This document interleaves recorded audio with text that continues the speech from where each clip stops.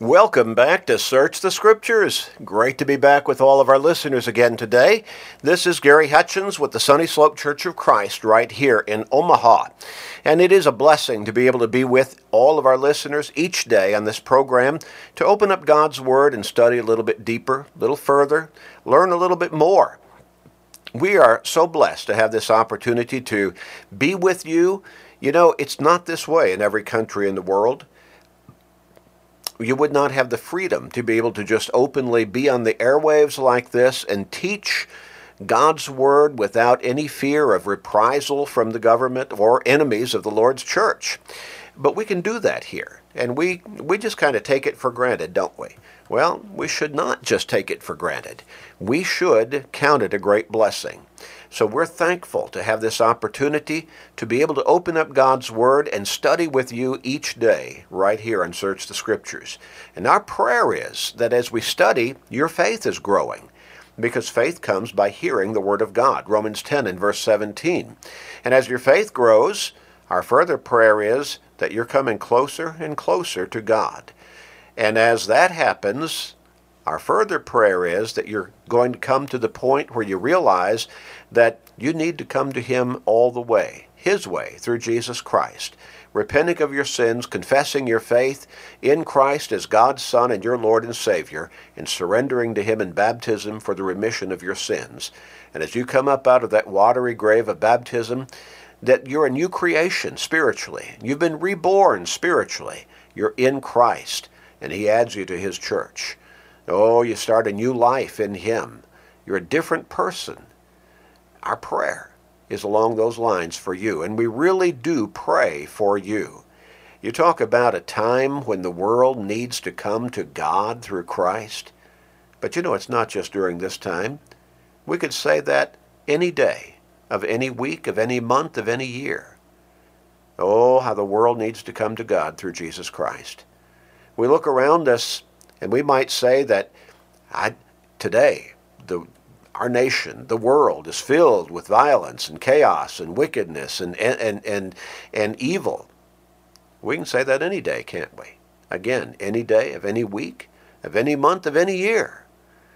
I don't know how many times I've heard references from older people along the line that I just don't know how it could get any worse.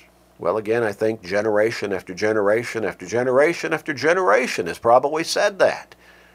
And probably generation after generation will continue to say that as long as the Lord lets this world stand. But what we need to do is we need to deal with where we are right now. Right now, we have our lives before us. I really appreciate what the Apostle Paul wrote in 2 Corinthians 6 and verse 2. He said, "Now is the accepted time. Now is the day of salvation." We need to grasp the moment, because the immediate moment is all that we're assured of. Probably every single one of us have known somebody or heard of somebody who suddenly was stricken with a heart attack or a stroke and dropped dead. From one moment to virtually the next moment, they were alive physically and they were dead. We need to take advantage of the moment that we have right now. We need to learn God's Word, and we need to do more than just learn it. We need to live by it. Our prayer is for you. At the end of the program today, we'll tell you how you can contact us. So have a pencil or a pen and a piece of paper ready and jot down that information and then contact us. Ask for the free Bible study that we always offer, and we'll pay the postage. You can also have a copy of today's program on CD, and again, it's free, and we'll pay the postage. All you have to do is contact us and ask. So have that pencil or pen and piece of paper ready. Jot down that information. We encourage you also to go to our website at churchofchrist.com. churchofchrist.com. You can access all kinds of study materials there. You can click on the listen button and listen to sermons and Bible classes and also radio programs. You can click on the articles button and download and study through hundreds of biblically based articles. You can scroll down the home page and you can click on the podcast button and you can sign up for our podcasting. And when you do that, you will automatically receive to your device, whichever one you choose, you'll automatically receive all of our sermons, Bible classes, a great daily short Bible study called Today's Bible Class, about 12 minutes of study each day. Plus, you'll receive all of these radio programs. It'll all be automatic, and it's all free. So take advantage of that opportunity. churchofchrist.com. We're going to continue in this section of our study on grace. And this section, we're focusing on growing in grace. As the Apostle Peter exhorted in 2 Peter 3 and verse 18, grow in grace and knowledge of our Lord Jesus Christ. Well, we've asked the question, how does a person grow in grace? We've talked about, through the various sections of this study on God's grace, how difficult it is to define grace. And probably it's easier to describe it than it is to define it. So we've talked about how God's goodness is extended to us in so many ways through blessings when we don't deserve it. But God extends His goodness toward us, those blessings toward us anyway. And that's His grace. Because we're sinners, we don't deserve forgiveness and salvation. But God offers us forgiveness and salvation through Jesus Christ anyway. We don't have it coming. He's not obligated to do that for us, but He offers it to us anyway. And that's His grace. That's His grace. He sent Jesus to die on that cross to pay the price for the guilt of our sins while we were still sinners. We didn't have that coming. We could not expect it. We did not deserve it. But God did it anyway. And that's His grace. Well, again, I'm still not sure we can fully grasp the depth of God's grace. But hopefully, as we've been studying on God's grace through these number of weeks now, hopefully we've come to a better understanding, a fuller understanding, and a greater appreciation of just what God offers us and does for us by His grace. Now, what Peter says, though, is that we individually, as we have become Christians, need to grow in God's grace. How do we grow in God's grace? We need to grow in Christ. We read Philippians chapter 3, verses 7 through 11, talking about how we need to mature, grow up in Christ. And also Ephesians chapter 4, how we need to grow up in Christ, how we need to become more full-grown spiritually as Christians. Well, how do we do that? Well, we need to grow in our faith in Christ, don't we? Where does faith come from? Hearing the Word of God, Romans 10 and verse 17. So when Paul says, study to show yourself approved unto God, a worker who does not need to be ashamed, rightly dividing or correctly handling and applying the word of truth, God's Word, we understand the importance of that because it is by that means that we grow in faith. And as we're growing in faith, we're growing in Christ, aren't we? And as we grow in Christ, then it's logical to understand that we're also growing in grace.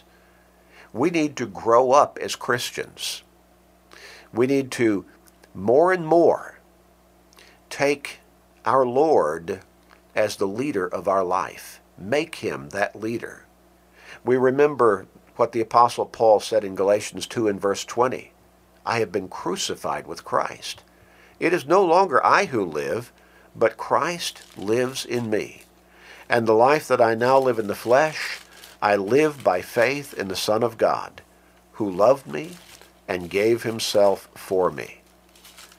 And something of a parallel to that is in 2 Corinthians chapter 5 and verse 15, where, again, the Apostle Paul, being the writer, said, He died for all, speaking of Christ, that those who live should live no longer for themselves, but for Him who died for them and rose again. The more we live for Christ, the more we serve him, the more consistently we obey his teachings, the more we grow in Christ. And the more we grow in Christ, the more we grow in faith, or rather in grace. Now certainly we're growing in faith too, but the more we grow in grace. In Ephesians chapter 2, and we just kind of read this through last time, and I said we'd get back to it in more depth this time. In verse 4, Ephesians chapter 2, the Apostle Paul wrote this, "But God, who is rich in mercy," and you certainly cannot separate God's mercy from his grace. God, who is rich in mercy because of his great love with which he loved us. Now again, you cannot separate God's love from his grace. Mercy, love, grace, they all go together. Even when we were dead in trespasses, now that means we were spiritually condemned in our sins. Even when we were dead in trespasses, made us alive together with Christ. Now, how are we made alive in Christ? As we're baptized into him, we're buried with him in the waters of baptism, just as he was buried in the tomb. We die to that life of sin, just as he died on that cross. And just as he arose from that grave, we come up out of that watery grave of baptism, reborn spiritually, made alive. You can read that in very rich language and detail in Romans chapter 6, verses 3 through 6. Just as he came forth from the grave, we come forth from that watery grave of baptism alive. What did Paul say here? We were dead in our sins, but God made us alive together with Christ.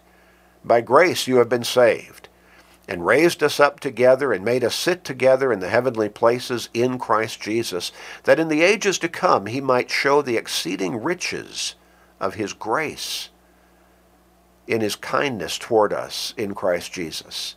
For by grace you have been saved through faith, and that not of yourselves, it is the gift of God, not of works, lest anyone should boast. It is totally by God's grace that we're saved. You know, again, you don't save you.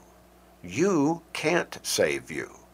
There's nothing you can do in and of yourself that will save you through your actions.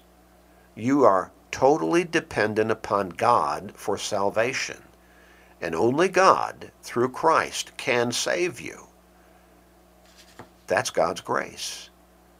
You're dead in your sins, but God has made the way for you to be forgiven and saved and have the promise of eternal life through Christ Jesus as you're baptized into him and you begin that new life in him. That's God's grace.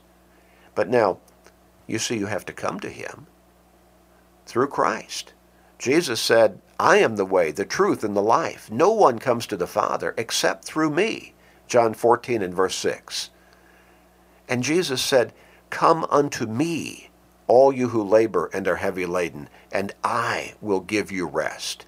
Take my yoke upon you, for I am gentle and lowly in heart, and you will find rest for your souls. So we must come to Christ. We must come to him through the gospel. We're called to salvation in Christ through the gospel. Through the gospel. Paul said, I'm not ashamed of the gospel of Christ, for it is the power of God unto salvation to everyone who believes, to the Jew first and also to the Greek. So we must come to God through Christ in the way laid out for us in the Scriptures, through the gospel message. And as we understand that message of salvation, and we embrace it in belief, then we obey it. And that's what's being talked about in Romans chapter 6, verses 3 through 6. As we go through in baptism a likeness of Christ's literal death and burial and resurrection, we do that on a spiritual plane dying to sin, being buried with him in baptism, and being raised up to walk in newness of life, being resurrected from that grave of baptism wherein the blood that he shed on the cross cleanses us of the guilt of our sins. That's God's grace. That's God's grace. Now, again, we don't save ourselves. God saves us. But he expects us to come to him through Christ. He expects us to obey the gospel. In fact, the Apostle Paul wrote in 2 Thessalonians chapter 1 and verse 8 that when Jesus comes again on that final day of judgment, in flaming fire, taking vengeance on those who do not know God, he'll also take vengeance on those who have not obeyed the gospel of our Lord and Savior Jesus Christ. You see, God expects our obedience. He expects response from us to his offer of salvation by his grace. When we look here in Ephesians chapter 2, and we see that Paul is saying, when we were dead in our sins, God made us alive through Christ. And we've just talked about how that happens. The process. He says in verse 8 again, by grace you have been saved. And we've just made that point again with emphasis that God is the one who saves us. We don't save ourselves. And it's not of works. We don't earn it. Verse 9. God extends that salvation to us by his grace. But then in verse 10, and this is still the same context of Scripture, Paul goes on and says, for we are his workmanship, created in Christ Jesus for good works, which God prepared beforehand that we should walk in them. Now, he's talking about the ongoing Christian life. As I've emphasized many times, when we're baptized into Christ, when we've been forgiven, when we've come into salvation through him, we're just starting that new life. We're just coming out of the starting block, so to speak, out of the gate. Now we begin that new life of being a Christian. And here Paul says one aspect of that life, that new life, is serving God through good works for the rest of our lives. These are good works not that we come up with on our own, but these are good works that God has prepared beforehand that we should walk in them. Paul says there in Ephesians 2 and verse 10. This is a lifestyle, an active, faithful, dedicated, obedient lifestyle on an ongoing, consistent basis. Now, when he wrote to Titus, Paul also wrote along this line. In Titus chapter 3 and verse 8, he said, this is a faithful saying, and these things I want you to affirm constantly, that those who have believed in God should be careful, literally full of care, to maintain good works. These things are good and profitable to men. To maintain good works. He tells us that. Now, going back to chapter 2 in Paul's letter to Titus, verse 11, for the grace of God that brings salvation has appeared to men, teaching us that, denying ungodliness and worldly lusts, we should live, here's the active lifestyle, we should live soberly, righteously, and godly in the present age, looking for the blessed hope and glorious appearing of our great God and Savior, Jesus Christ, who gave himself for us that he might redeem us from every lawless deed and purify for himself his own special people, zealous for good works. Zealous for good works. The life of a Christian is an active life, an ongoing life of active, dedicated, obedient faithfulness. Let's look at 2 Corinthians chapter 10. 2 Corinthians chapter 10, and let's look at verses 12 and 13. The Apostle Paul writing again, and he says, "For we dare not class ourselves or compare ourselves with those who commend themselves, but they, measuring themselves by themselves and comparing themselves among themselves, are not wise." Does that sound like a lot of double talk to you? It's not. He's saying that we need to not be the kind of people who look at others and say, well, I'm a whole lot better than that person. I'm a whole lot more spiritual than that individual. I'm a whole lot more faithful than that person over there. We can always find those comparisons of people who are living ungodly, sinful, wicked lives and say, I'm better than that person. That's not the basis of God's accounting us righteous before Him. He wants us to live by His teachings, and that's the basis of how He accounts us righteous or unrighteous. Our faithful, consistent dedication and obedience and service. In verse 13 he goes on and says, "We, however, will not boast beyond measure, but within the limits of the sphere which God appointed us, a sphere which especially includes you." We're going to hold our example of living by God's Word before you. And that's going to be the basis upon which we're either counted righteous or unrighteous by God.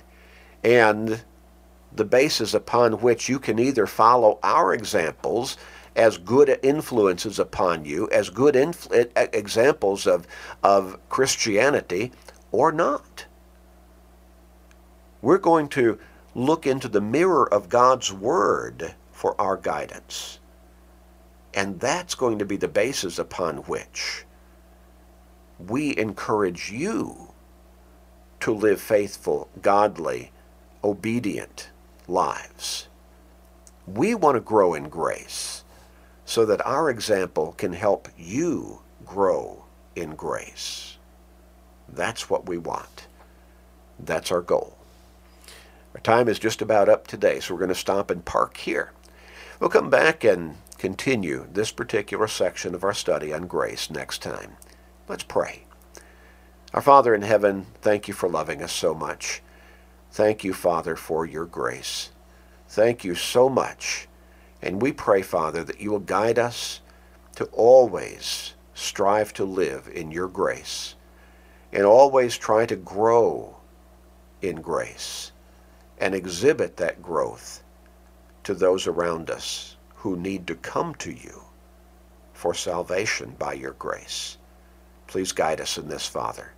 Guide the world to see that they need your grace right now, and they so do need it.